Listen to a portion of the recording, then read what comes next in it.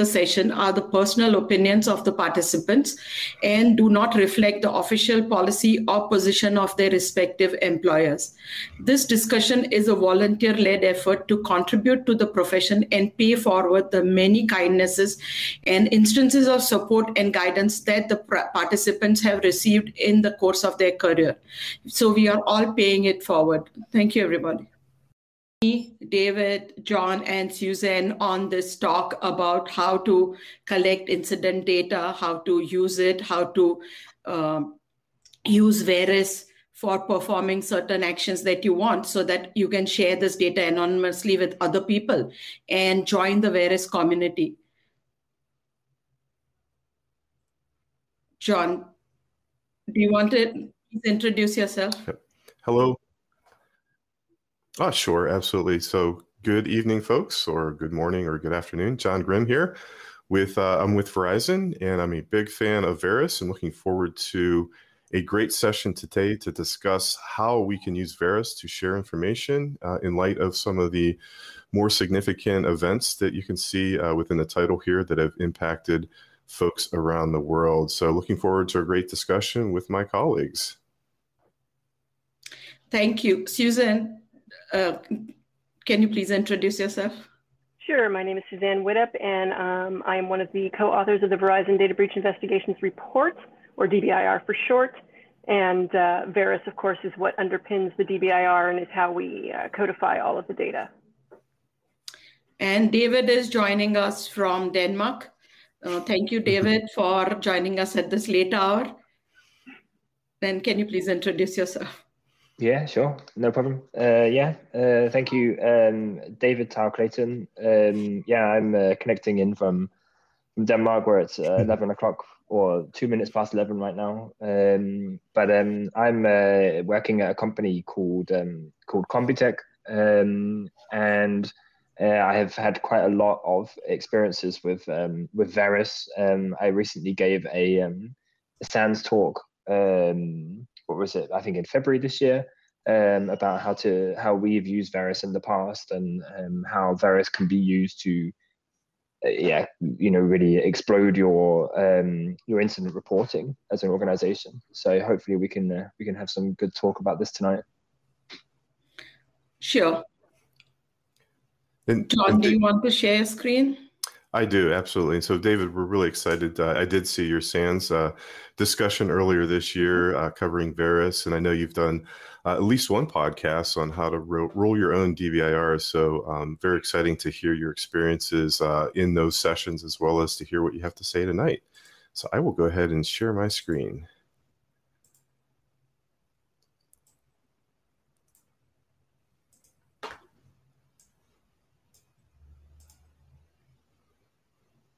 Okay.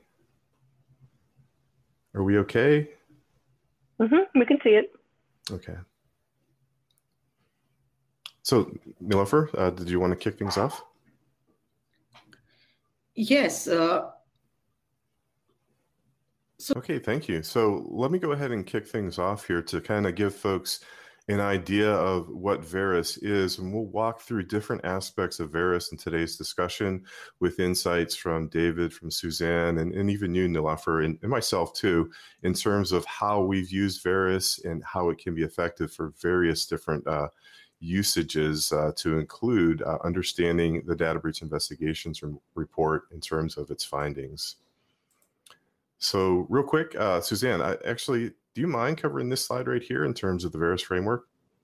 Sure. So if you aren't familiar with Veris, it stands for the Vocabulary for Event Recording and Incident Sharing.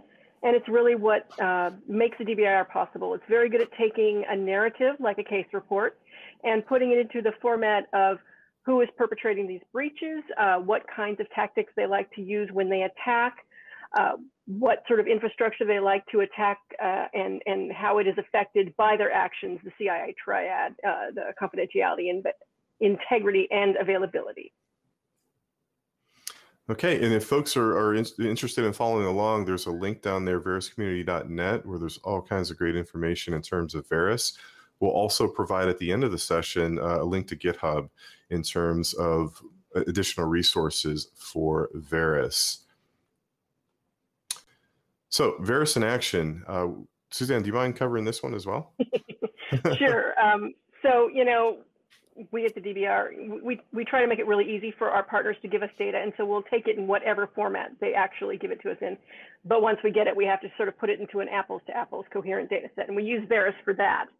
Now we're frequently asked if we can share the data that underpins the DBIR. And of course that's shared with us under NDA. And so in 2014, we realized, or 2013, I think, we realized that there's a need for this kind of raw, freely downloadable data set for security research. And we started the Verus Database Community Database Project, which is VCDB. And what we do is we collect publicly disclosed data breach reports, news reports, the things that the companies provide, reports to the government, all that sort of thing, coded up in Verus format and release it to the public for use. Right now, there's well over 8,000 records in that data set. It's been used for a number of research projects already, and it's really useful as a complementary data set to the DBIR.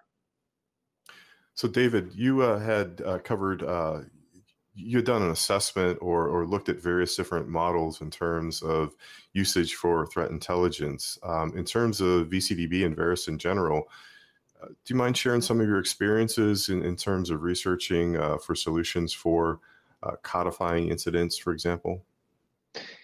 Yeah, for sure. I stumbled upon Verus as an accident, actually.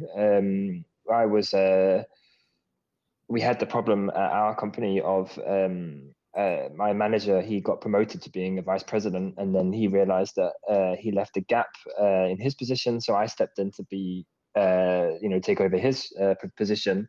And then the classic thing when he became a VP was he turned around to me and said, I need better reporting. I was okay, how do you want me to do that? And he was like, I just do it. Just give me better reporting. So I spent, right? Vice president stuff, right? I spent some time doing research into, we've got all these incidents, and the tool that we were using, the way that we were recording the incidents was we just didn't really have a very good format, right? We were doing like per incident based reporting. We would have an incident of a certain size, and then we would write a PDF report, and then that would be it. And we wouldn't really be sure of the language we were using in the report, and so then we ended up with like, we could have 10 PDFs of different reports that essentially explain the same thing, but we didn't really have a good idea of how to link them together. And so I started doing quite a lot of research into it, and there are a few people who have come into this problem before and then have produced their own format to doing it. So some of the guys who are incident response teams in Europe, places like Circle, they have a way of their constituents being able to report incidents to them. So they can, you can click on a link and say report incident, and then it takes you through to a site where you can just type in this data. And then I'm good friends with the guys at Circle. They're the guys who also produce MISP as well. And I asked them, how are you then, recording the data afterwards so you can then present it afterwards? And they showed me their model, and I was like, but this is, this only has a few fields. Like in my mind, what I'm looking for is a way of kind of, producing metrics from almost every single piece of the incident. Like every single thing could be a metric. And the languages I looked at the time were, the one from Circle, and then I think First has one as well. And they were kind of like purpose built for that purpose that they needed them at the time, but they hadn't really thought about, how is this going to improve an organization's security posture, or how is it going to, how are you going to produce heat maps of if you make a change here and seeing how it affects incidents later? How can you do all of that stuff where you literally just in this archaic form where you report a specific incident type, and that was really all you had to move around in. I think there were about 4 metrics that I could kind of dig out of a few of the different reporting languages. And I actually got really, really tired. And I went to a First Incident Response Summit in Oslo, and I bumped into Andras, who's one of the lead developers at Circle, who works on the MISP project stuff, and had a chat with him, and he was like, "Why don't you go and look in the MISP taxonomies, because MISP have tried to collect like basically every single incident classification taxonomy that there is out there into MISP, so you can actually go and you can play around with all of them." Mm-hmm. And this still the same prevailing thing that I found each time was that they were kind of, purpose built, like again, kind of built by incident responders for incident responders, and that meant that they'd use their own language, and they hadn't really thought about how this might then land on a vice president's desk or on a CEO's desk, or all of that type of thing. And I was close to kind of basically saying, okay, I'm going to have to roll my own, right? I'm going to have to create my own thing out of this. And then by chance, you guys published the next iteration of the DBIR, and then I got that, and I was sat there, and I was like, okay, hang on, how have they done this, right? Like they have made a metric out of everything. Mm-hmm. So how can I do that? And then that's when I stumbled across the Verus community page, and actually, I think the certificate had expired on one of the forms. And I was like, is this for real? Like, am I on a fake site here or something? Like, what is this? Like, is this part of Verizon? Like, would Verizon have a site that did this? And then, like, after I started digging and talking with a few of the guys behind the scenes, Alex and Gade as well, then I realized that, it was for real, and this was a language that we could use. And then, yeah, sorry, I've talked a lot on that question, but that was where the research went. And then I was like, I've cracked it. I found exactly what I need here. And then the story goes on, but we can tell that throughout the talk, otherwise I'll spend the next 45 minutes telling the full story. So, no, absolutely. So that was the research, basically. So, David, do you use like incident data for your work-related stuff? Like, how do you use it? Why do you need this information? Yeah, so at my previous company, I moved like 2 months or so ago. What we used it for was for all sorts of different types of reporting. We used it at the first time to actually get a grip of what we as an incident response team were seeing in terms of, how many incidents are we seeing across our different customer base. And then over time, we adapted more and more of the Verus language into what we were doing. And we started to use it for, VP reporting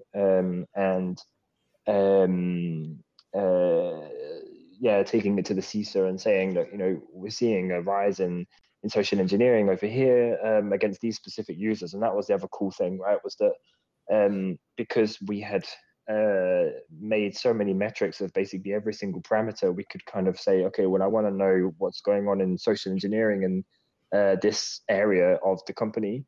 And then when you can do that, then you can really, really kind of take it to the next level, because then you can really start to look at, well, if I tweak something here in terms of doing more targeted social engineering training, can that have an effect? And then you can actually watch it over time, especially if you're recording, as we went a bit crazy and we tried to kind of adopt not just the full Verus language, but then also add our own fields in as well. It looked a bit crazy at the start, but actually over time, we kind of got more used to using it, and it became a really, really powerful tool. And now in my new job as a consultant, I have this dream that I'm going to help organizations to actually do this. So basically, I want every organization to be able to produce their own DBIR, which shouldn't be so difficult, but let's see how we got on with that one. It's quite a journey as well. I think that was the reason why I wanted to give the SANS talk, was because it is a journey, right? You can't just you can't walk into an organization and say, you're using Verus, here's a spreadsheet, off you go. You need to kind of, a lot of the incident responders are used to being an incident responder for incident response sake and not for the organization's sake, right? If you walk into most places where they've got their own incident response team, they're really, really eager to get right down into the, reversing of malware or doing all of those like really super technical stuff. They're not so bothered about how that is then communicated back into the business. And so it is a journey that you need to then kind of massage those guys. And then once you've got those guys to understand the value, then things can start to change. So, yeah. Did I answer the question, or did I talk way too much as always? No, you did answer. And Suzanne, so Suzanne is the founder of the Digital Forensic Association. And when you initially founded this organization, did you know about Verus, or were you aware?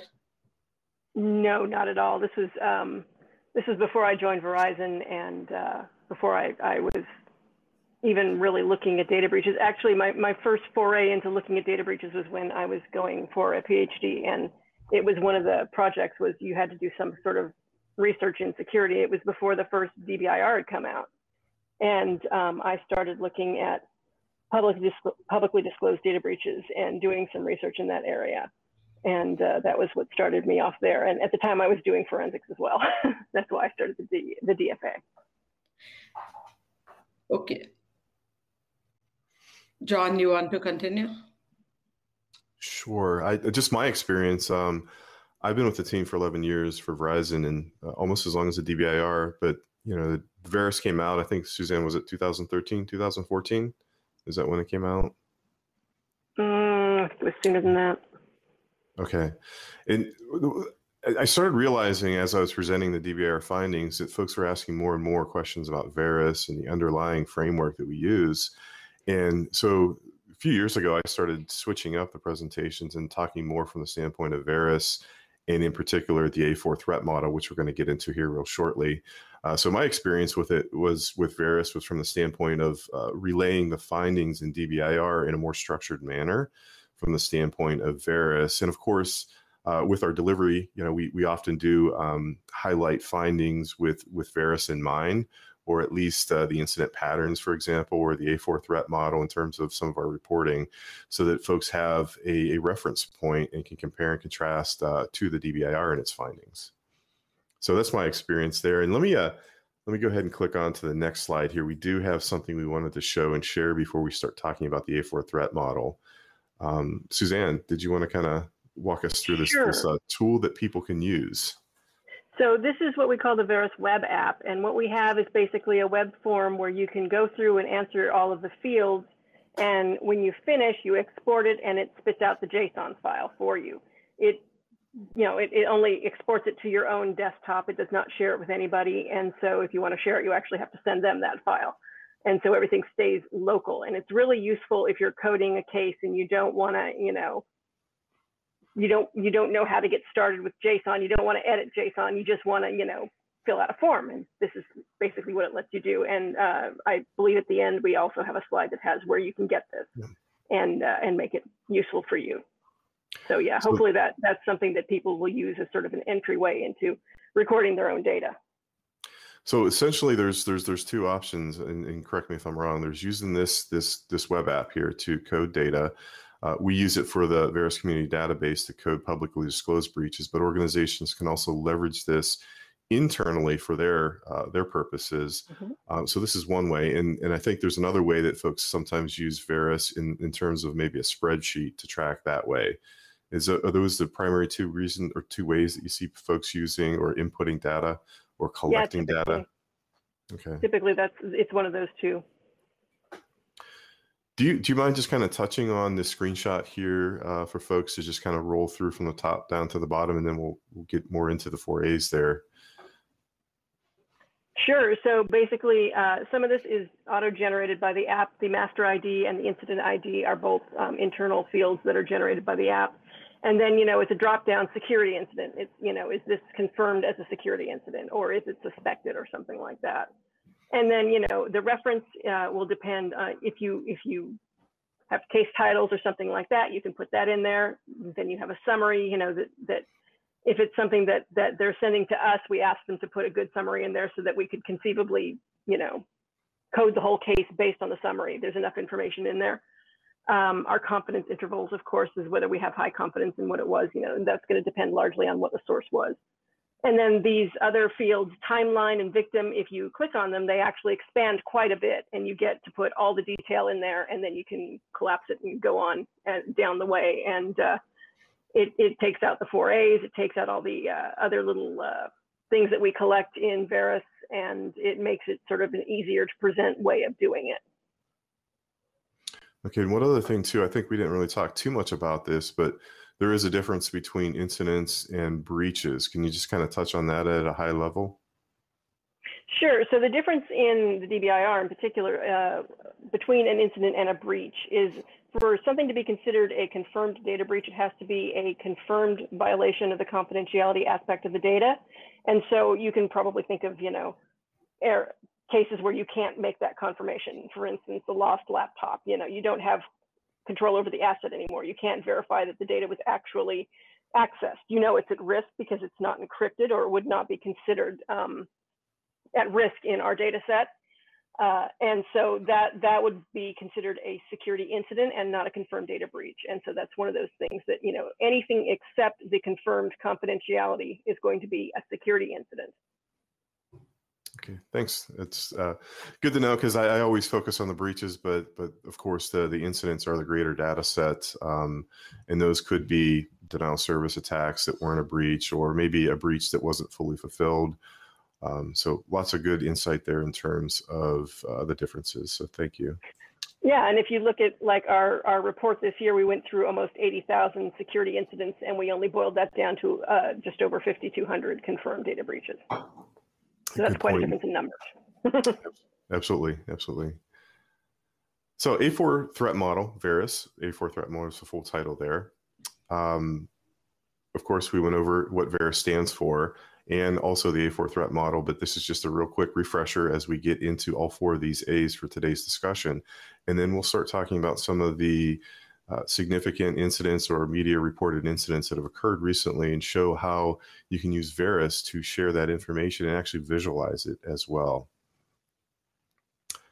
One other thing too, and this is on veruscommunity.net, if you are collecting the data for Verus, you can also use the Verus A4 grid.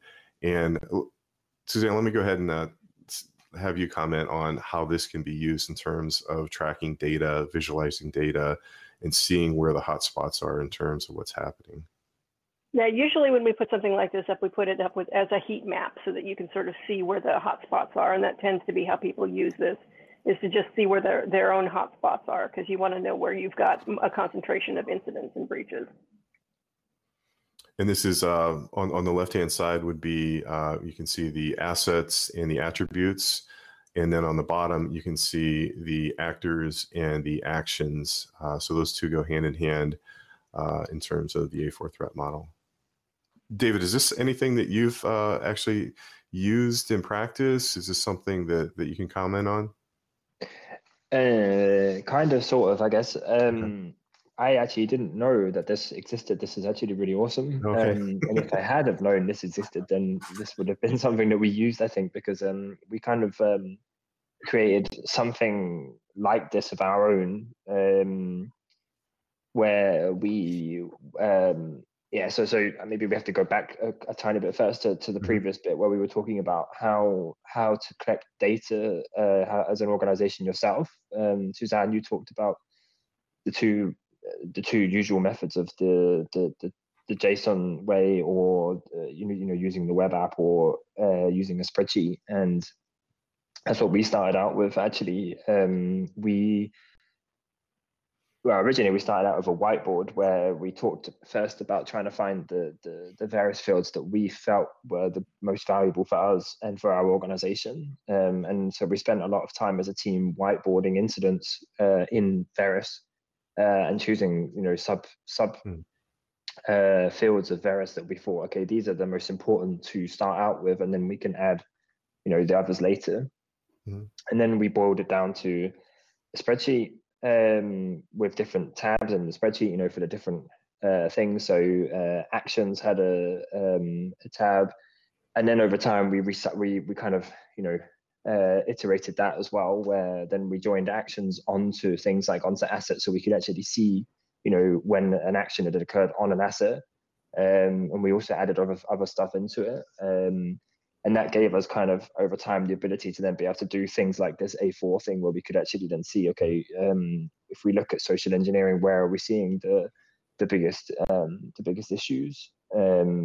this is a really nice way of doing it. And I think you do use this this grid and the DBIR, right? I think in quite a lot of things. I've actually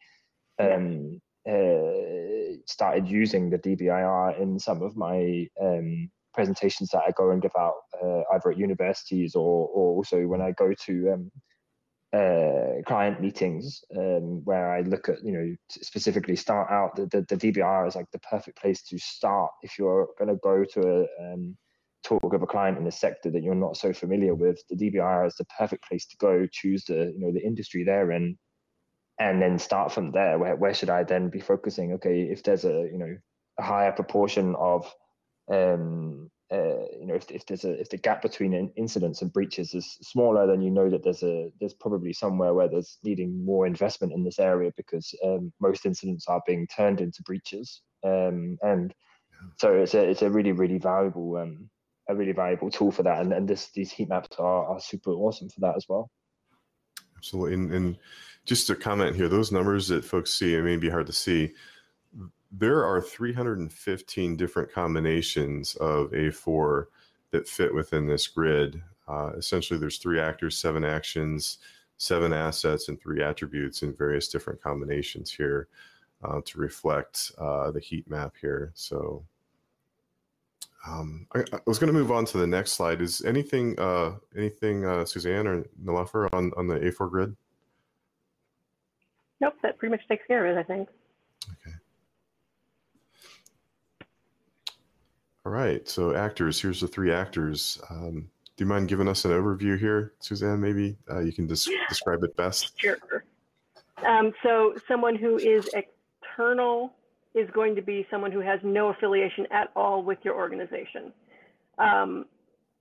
One of the things that people misunderstand about our framework here is that Verus is an actor-centric framework, not a data location-centric framework. And so when people say, oh, your research says that the partner actors breaches are low, but in this other report it says they're high, and it's because for it to actually be a partner actor breach in our data set, it has to be someone who works for that partner doing the malicious actions, not or committing an error, which also happens, not necessarily that the person external to the partner attacked them and got your data because it was at the partner. So that's sort of the differentiator in the way Verus works, as far as where the data is not as important as who is actually doing the actions. And so a partner is going to be, there is some kind of business relationship between your company and that partner. And then if the person doing the action worked for them, that would be a partner action. Internal, of course, is someone who works for you, whether it's as a contractor or as a employee. Doesn't really matter that much, because they're still granted access to be able to do their jobs. And so they're an internal actor. Can you expand on internal too, to clarify that it's not necessarily insider threat per se? When we look right, at because you've got not only malicious actions, you've got error actions. And far and away, we have more error actions than we have people actually doing something malicious. And they can be harder to combat because people will make mistakes. So you have to find a way to combat it.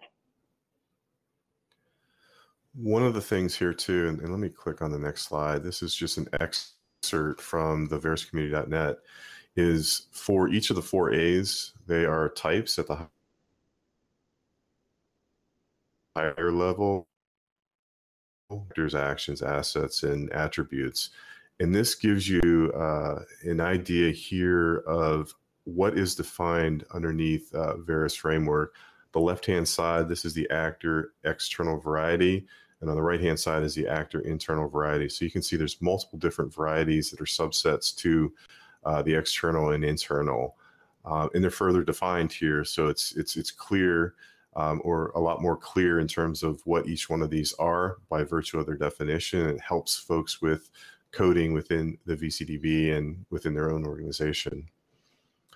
Any other thoughts here, David or Suzanne, with the varieties? Yeah.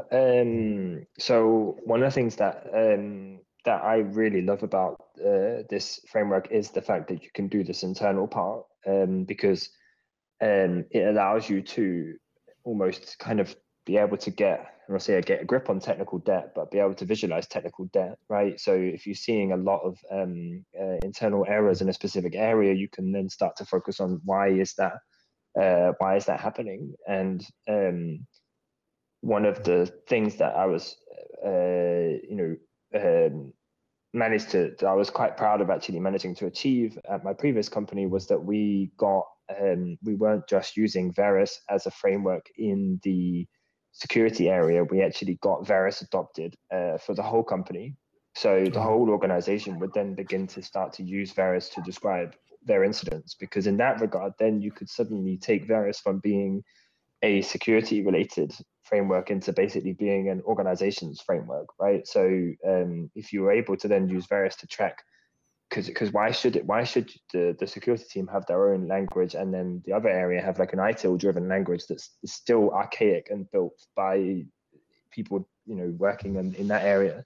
Why can't we have it across the board and then use Verus to record and track the internal issues as well? Because there will be internal errors that, of course, you still have that security incident flag, right? There's that gets set, whatever else, but there will be still internal errors that are happening all the time that you could keep track of using Verus. And so that was actually one of the things that we were quite happy about. It took a long time. It took actually, I think we've been using the framework for almost a year when we then approached the rest of the organization and said, look, hey, could this be something that could work for you guys? We managed to get time with we just hired a really great data scientist, and she'd come in and she was seeing the organization and was just like, okay, I've got to get a grip on all of this stuff. And I gave her an hour presentation of all the reporting we've been doing and our monthly trend analysis and all this other stuff, and she was just like, whoa, like someone here actually understands data science and how to do this stuff. Like, could you be my flag bearer for why we need to do this? And yeah, so we managed to we hadn't got it fully implemented when I left, but I'm kind of hoping that it's carried on, because it is really powerful when you even just look at the internal part. I know a lot of people see Verus as external a lot of the time, but actually there's a lot of internal stuff that's really worth recording. So that was just to drop that in as a kind of an extra thing. It doesn't necessarily always have to be a security framework. It can be, if you want it to be a success in your organization, you could really go the whole hog and say, well, what am I actually really using in my operational incident area? Am I really using a very worthwhile language over there? Could I simply just stop doing whatever I'm doing here where maybe I'm not having so much success and just adopt Verus, because you still have most of the same stuff that you need in Verus, and then just add some of the additional fields that you don't have. So yeah. That's a good point, using Verus in terms of the use case that you just illustrated, but also the other aspect, and you mentioned this earlier in the call, is expanding Verus. There's ways to expand Verus. There's aspects of Verus that are there already established, but you can also build onto it and use it for your tailored particular instance. Yeah, I mean, we used we added quite a few fields to describe different things. We also added we had I'm going to drop an acronym here, a SOA tool, the Security Orchestration Automation Response tool. That we decided that we wanted to add a field for containment actions, because we wanted it to also be a kind of we wanted the language to be something we could track an ongoing incident, whilst we were actually in the live incident response case. Could we also then, when we add assets into the table, then we would add next to them whether we'd actually done containment, so that then at the end, when we come to do the final remediation, it's all already registered. And then we go in and see, okay, these were the ones that we actually, blocked in whatever tool, and these are the ones we've got to then eradicate. So we added quite a few different fields to kind of make it a bit more operational as well. And then the one that really got people's attention when I gave the SANS talk earlier in the year, which I didn't really expect, was we added two additional ones that were really, really popular, which was the malware variant stuff. So we added in the malware families into Verus, where we had like +dot, and then the different variants. And then we also added some MITRE ATT&CK we only added, the high level MITRE attack, not the in-depth stuff, because I've seen some who have tried to combine them, and it is a task because Verus gets updated and MITRE gets updated, and they get updated at different points, so it can get a bit messy. Yeah, we extended with high level MITRE and malware variants, and then I got loads of people afterwards writing to me on Twitter like, "Hey, I heard you combined Verus and malware families. How did you do that?" And I was like, "You just make a dictionary of the stuff you want to add in, and then that's it. You're done." But the MITRE one was the one that got quite a lot of attention, and maybe that's something we could just quickly talk about here, because there was a project, and I don't know who, Suzanne, if you know this, that there was something going on with a combination of Verus and MITRE, and I can't remember the name of it. You had an acronym for it. Yeah, it was VCAF, and it's still ongoing as a research project with MITRE. Okay, cool. There it is. No, it's here. Perfect. Look at that. Cool. Yeah, The this is a nice really thing about interesting one, Verus right? is we do have our plus section where you can just add whatever fields you need, and so it's quite useful that way. One of the things I did want to bring up in this is, you were mentioning when there's errors and other kinds of internal things that go on that may not be your traditional security incidents. We do also have an impact section and a lot of fields where you can measure, if you have that information, the kind of impact it's had to your organization, and so it sort of gives more of a grounding for your finance folks of what's going on in that space as well. So it can be quite useful too. Sure. So Susan, what about who puts this data in, and say SolarWinds, Colonial Pipeline, all the other which have come up? How is this data put into the Verus database? And what if it is put in twice, or who's responsible for putting it, or anybody can report this? And do you see double reporting of stuff? So we use our GitHub repo for their issues list, where we put in the issues when we find new, and it's usually me, find new data breaches. So I try not to get duplicates. Sometimes we get duplicates. When we identify them, we put in a record, and it's removed from the database. But as far as anyone wanting to code cases, we do have a process for that. You basically have to contact us, and we can walk you through it. We also have a bunch of training materials. So if anyone wants to code cases for the Verus Community Database project, we would very much welcome them. And you would be using the web app that we showed you. Call to action. Action. So speaking of which, and this kind of goes hand in hand with the question that Laufer had, here's an example here of the actors. Do you mind walking us through this flow chart here to show how to code or decide who the actor is? Sure, and it may be a little hard for you to see, or at least it is for me, so I've got it up over here too. So determining the actor is basically a series of decisions. Does the person who caused the breach work for the victim organization? If they do, that's an internal actor. If they don't, you have to ask, is there a business relationship between the organization that was the victim and the organization that the person worked for? If there's no business relationship, then they are an external actor. If there is, then they are a partner actor, and that's pretty much, what it is who they work for. One question, if it's a former employee, do they get coded as external or internal? That's external. Yeah, once they're former, they should not still have access. Of course, that should word gets us into trouble all the time. But yeah, it means that their access should have been shut off when they were no longer an employee, and it changes the actions and how we classify them. Okay. Speaking of actions, 7 action types. There's some nuances here behind some of them. I know error, for example, is not necessarily going to have a motive. Misuse is going to be tied to a couple of the actor types. Any high-level insight that you can provide for us in terms of this, Suzanne? So error actions are by definition an internal or partner actor. They are not an external actor making a mistake and somehow causing a breach. Misuse is going to be an internal or partner actor, and it is going to be malicious actions. So that's the sort of caveats between those two. And then most of the others here, pretty much all of them, are going to be external actors, and they can be in concert with internal actors. We do have collusion in some cases.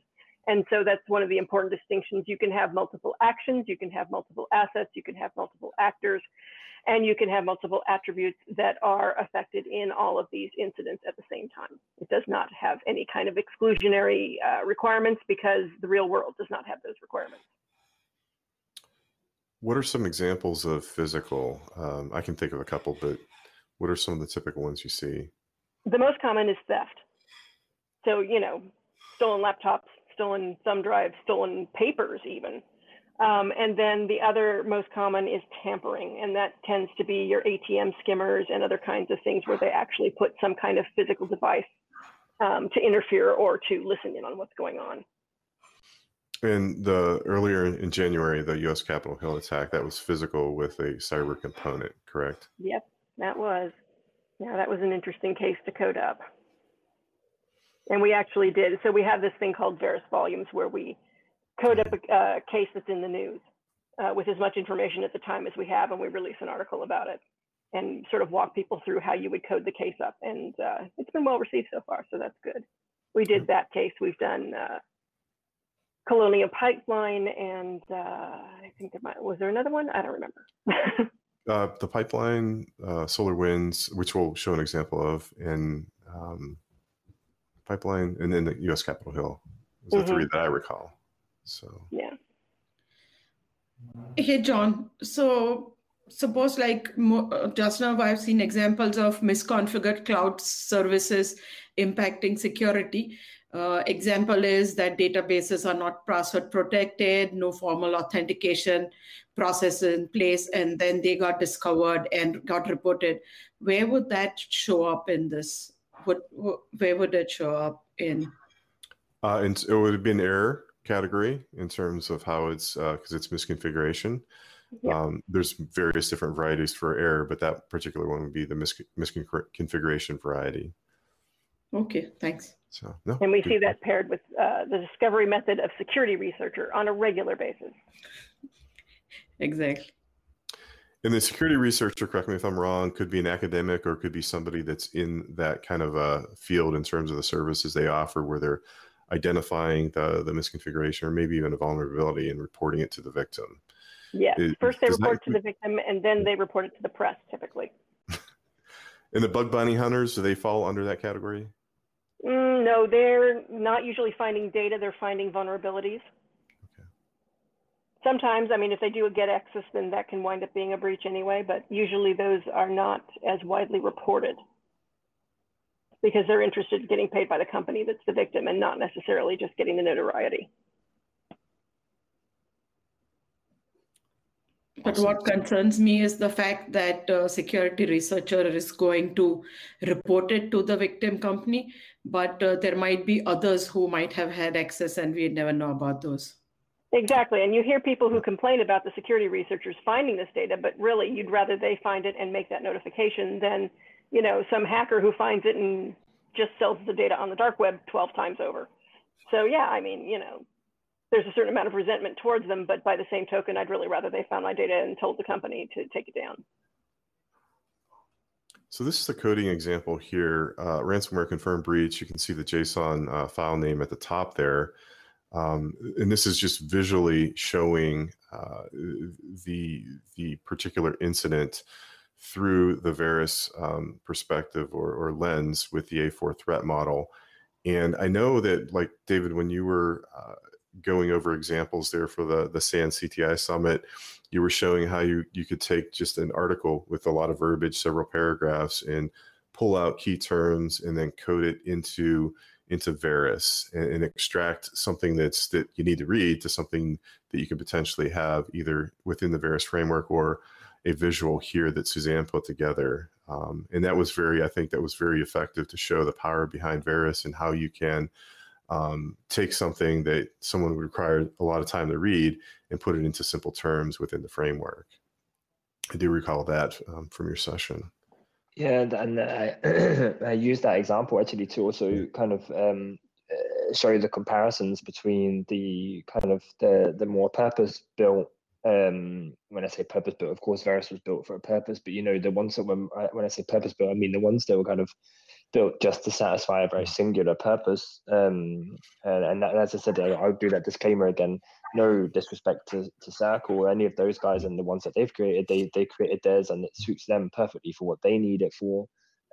But I did use those examples to try and show how limited you would be if you used I don't know, the one that Anissa are working on. Anissa are working on a language at the moment. They have a working group that keeps starting and then pausing and starting and then pausing and starting and then pausing. But I used this exact example to kind of show, here's a long piece of text with a long set of, this person is hit by ransomware or whatever it was. I think it was Molly from HR, I think was her name. And I think I talked about Qbot, and I tried to show kind of when you have this incident that's happened, and then you try and map it into this language, how does it look? And you try and map it into this language, how does it look? And then finally you map it into Verus, and then everything is perfect. And I think actually, Suzanne, one thing I would like to also add on was one of the realizations that we came to really quickly was, for a very long time, we had been like registering cases as a social engineering case, or as this was before we got into Verus, right? So as a social engineering case, or as a DDoS case or something else like that. And what you just mentioned is exactly right, that a case doesn't just have to have a singular attack method, right? We were using attack method to basically define what a case was. And actually, it took a long time to be able to convince people not to use that method, because what if you have multiple attack methods in the same case? What is then the defining factor over the top? And I was like, well, it's, what's actually happened, whether it's a security incident. That's basically almost your defining factor. You have a case ID, that's your factor. You have an impact, or you have a CIA breach, whatever you have. Those are the ones that are your factors, and then you can have multiple types of attacks that have happened. And you can also have multiple actors. You can have, as all of these lovely things down here. And that was kind of one of the things that took a long time to convince people, because suddenly when we were doing it, things like the number of social engineering cases that we were registering before we started with Verus versus after dropped a tiny bit, simply because we'd been registering them as, singular things. We'd maybe see one incident where we'd have like 6 users that were social engineered, and that would actually, before we moved to Verus, would have been 6 individual incidents, whereas with Verus it was actually 1, because it was the same thing that had happened to all of them. It was the same incident overall. So that was also another kind of interesting thing about Verus, that you had these multiple actors, multiple attacks. Everything is kind of a metric inside the case. So yeah. And I skipped here to coding example 2, because this is the SolarWinds case coding that Suzanne can go over with us. But it's kind of like the same thing here, where this is one incident. It's not hundreds or thousands. It's one incident. It's a little bit along the same lines of what you're talking about, David, in terms of multiple attack vectors, except this is more. Actually, let me hand it over to Suzanne to kind of walk through this one, kind of explain how this one is not multiple incidents. It's one complete incident, as far as we can tell with what's been disclosed. Yeah, sure. So if you're not familiar, SolarWinds is an incident that had a whole lot of victims because they compromised the partner that handled IT infrastructure management for a lot of companies. And so you can see in the victim ID, we have a secondary field, and that's how we account for when the primary victim has to make all these reports to all of their customers that it was their data that was lost. And so then those customers have to tell the customers who the data was about, that their data was lost, and you get the secondary effect. And so our definition of sort of a secondary attack is when the attack on the original victim was just a stepping stone to get to some other infrastructure that they had access to, and to facilitate that kind of data. And so you can see we have just a ton of victim IDs under secondary with, FireEye and the U.S. courts and all these cities and hospitals and universities and everybody else. And it starts for the attributes. It starts with, we've got confirmed data disclosure, certainly. We know that the data variety they accessed initially was the code base. And the variety we have for integrity violation is software installation. We didn't have any kind of ransomware or anything, so that wasn't an availability violation. We did not ever get the discovery method that I know of. We know that they were external actors. They were state affiliated from what we can tell, and their motive is, again, secondary because they were trying to get to all of the customers via this partner. And the actions that we have here are hacking. We don't know how they got in. We just know it was a hacking, and we don't know, the vector. We don't know if it was a web app or what it was. And we try very hard not to speculate and infer. We try to only put in there what we know to be true. We know that there was malware.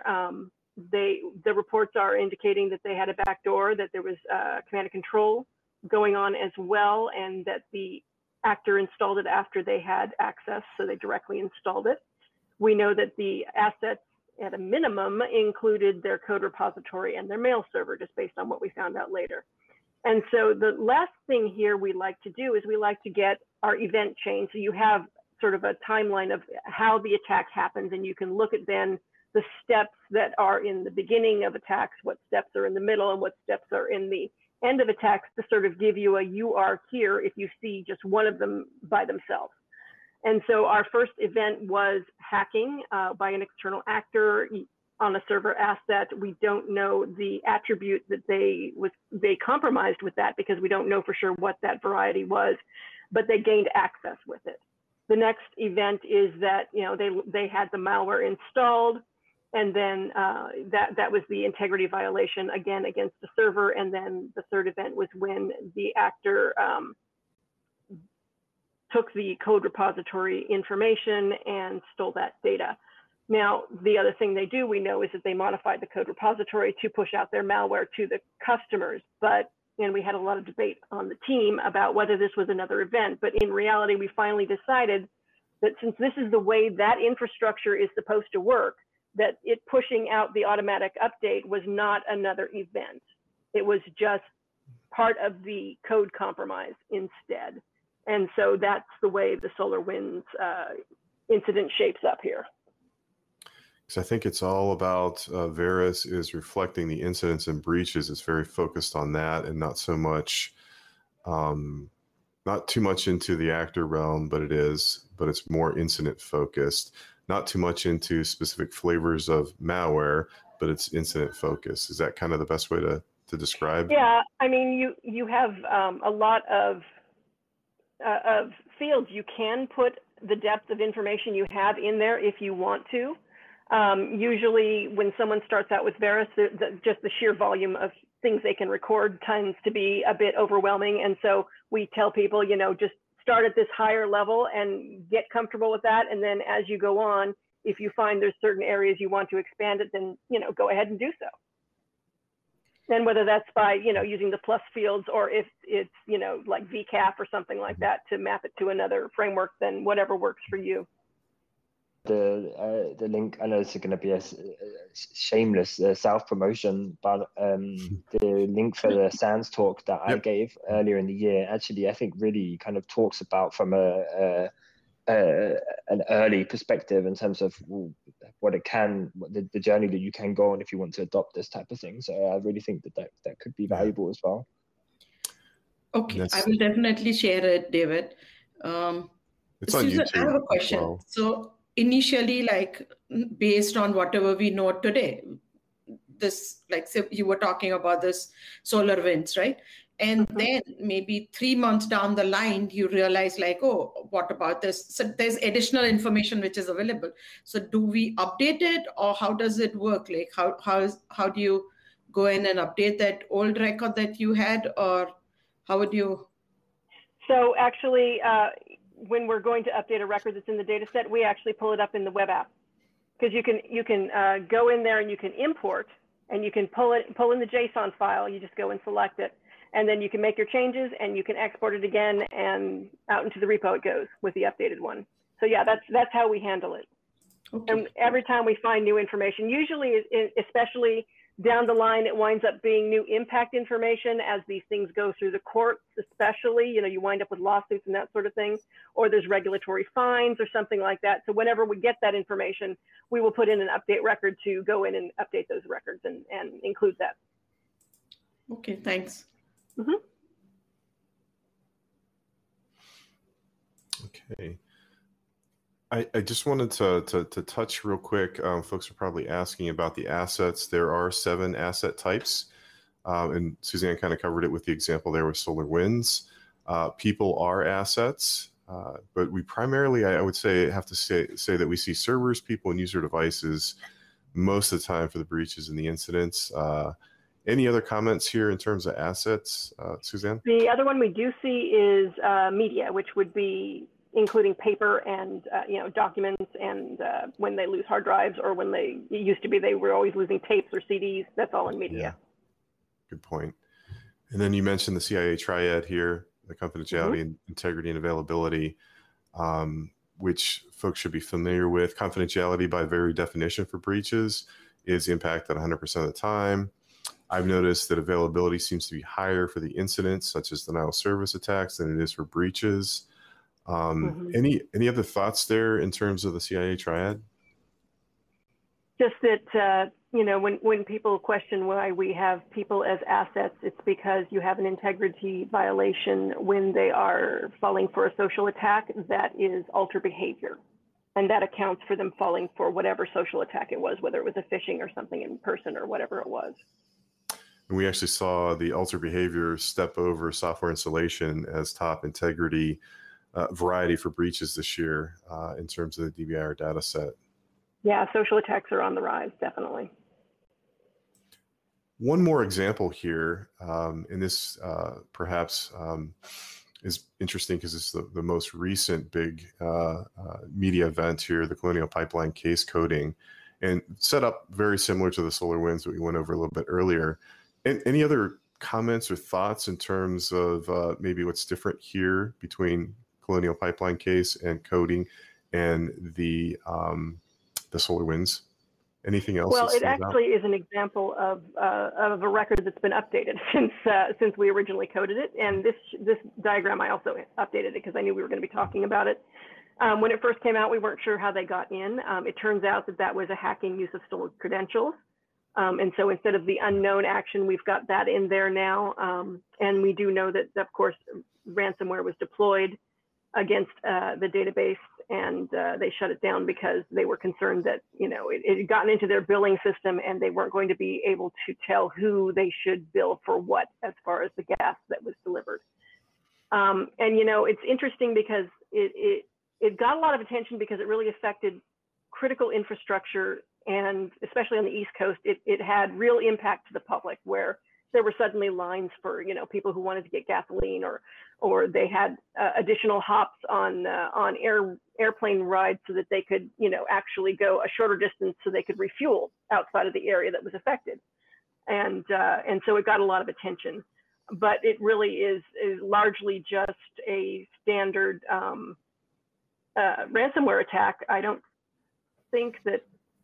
Oh yeah, so they weren't doing the ransomware name and shame thing, so they weren't threatening to release their data, but they did have data disclosure because they got in using stolen credentials. So that was where we got the confidentiality aspect. Here we have the software installation, which is the malware, and the encryption was triggered, which gives you obscuration as your availability once you can no longer look at your data. And of course, actor disclosure is the discovery method when there is a ransomware attack, because they find out when that lovely ransom note pops up.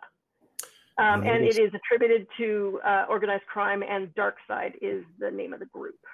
I'm sorry?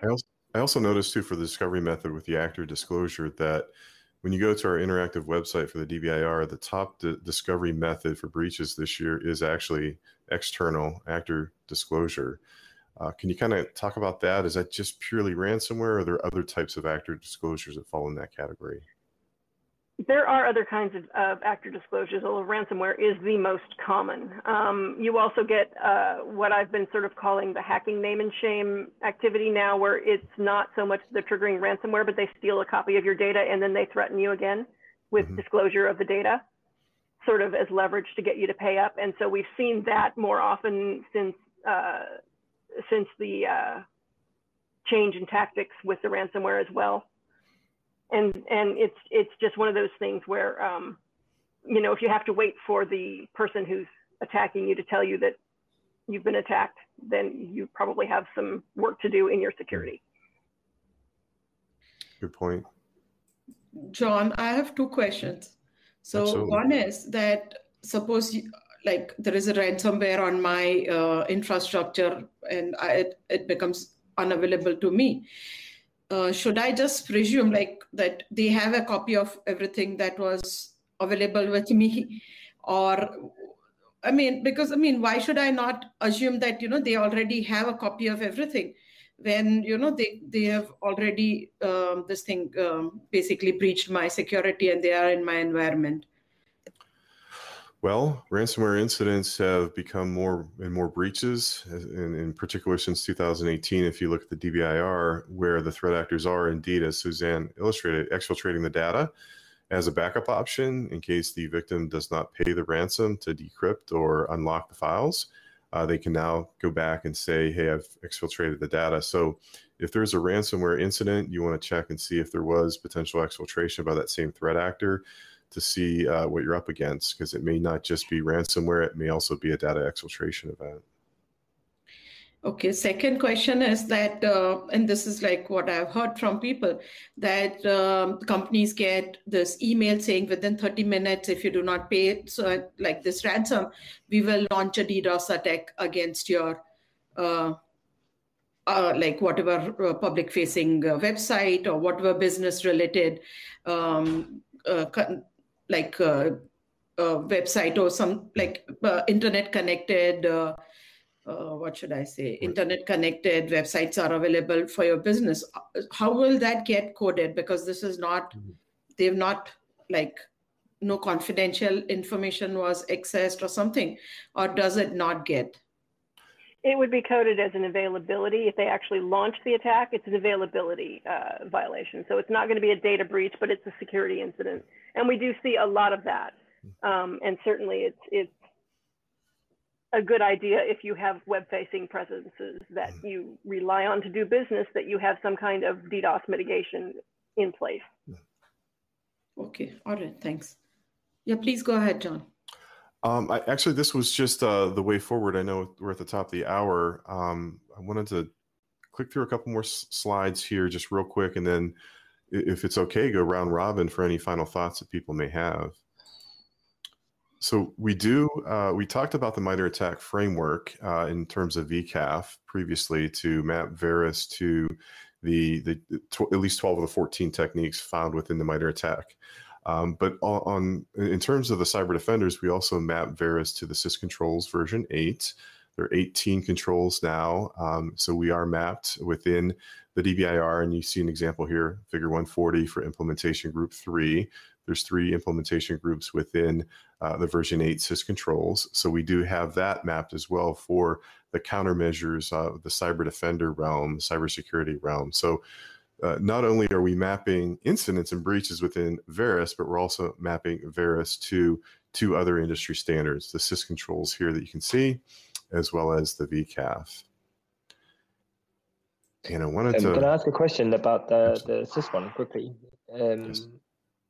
Does that mean that you're basically saying, if you take the Colonial Pipeline incident, right, you'd be basically saying that in order to do better next time, you should be looking into these categories in the syscontrols because this is where they were failures. Is that what you're basically saying?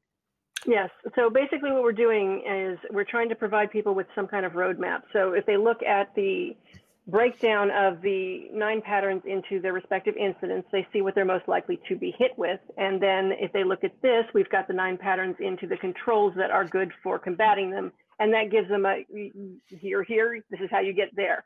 We map it to all 3 of the implementation groups. So regardless of where you're starting from, it gives you a place to go. And as your security maturity increases, then you can apply other implementation groups that build on that. This is really awesome. Actually, I did not know about this. This is actually going to quite largely improve the work that I also do. Actually, knowing about this one. Good. This is really exciting. Is there other stuff like, I know I'm going to sound like a consultant now, but things like the have you looked at the NIST cybersecurity framework and stuff like that? Is that is that a possible one that could be added on at some point in the future? I believe we did someone wants to do the mapping, then yeah, we've mapped to various frameworks over time, and I believe at one point we did map to that as well. It would be in an older version of the report to sort of take a look at, and it probably needs some kind of updating by now. But it's one of those things that we try to do to sort of help people sort of figure out, you know, the so what about our research is how do I use this? How do I implement it? And this is part of it. The other thing that you'll probably find useful is we actually identified the top 4 controls of all of the patterns that were common in the most of them. And so if you don't know where to start, those 4 controls would probably be a really good place. And those are CIS 4, 5, 6, and wherever the training one is, 14. Yeah. 14. Yeah. And also to add on there, the CIS version 8 controls are also mapped now on to the NIST cybersecurity framework. You can get that at cissecurity.org. Just download it there. It's a spreadsheet where it's mapped in that regard. So it would go from Verus to CIS controls to NIST cybersecurity framework. Yeah. So. Okay, thank you so much. John, do you have another slide that you want to talk about? I don't, but I wanted to see, it's up to you, Nilofer, if we have time to see if we can go round robins for any final comments that people may have. Yeah, sure. So if anybody has any question, please put them in the question box Q&A tab. And Susan, we can probably start with you. So in addition to this, we actually have our repo actually has the graphics that we use in our report that we put out high-res versions of them. So if you want to use graphics from our reports in any of your presentations, you can just go and grab good ones from them, and that'll be in the Verus repository, I believe, or it might be DBIR, but it's in that family. Once you're in the repositories that are surrounding this, you should be able to find it without too much trouble. Okay, thank you so much. Thank you so much for coming and discussing this Verus with us and walking us through the different slides. David, thank you so much. I know it's like almost close to midnight or probably even in the next day. But thank you for staying with us and agreeing to join us. Do you have any parting tips or? Yeah. Well, yeah. Thank you very much, guys, for having me.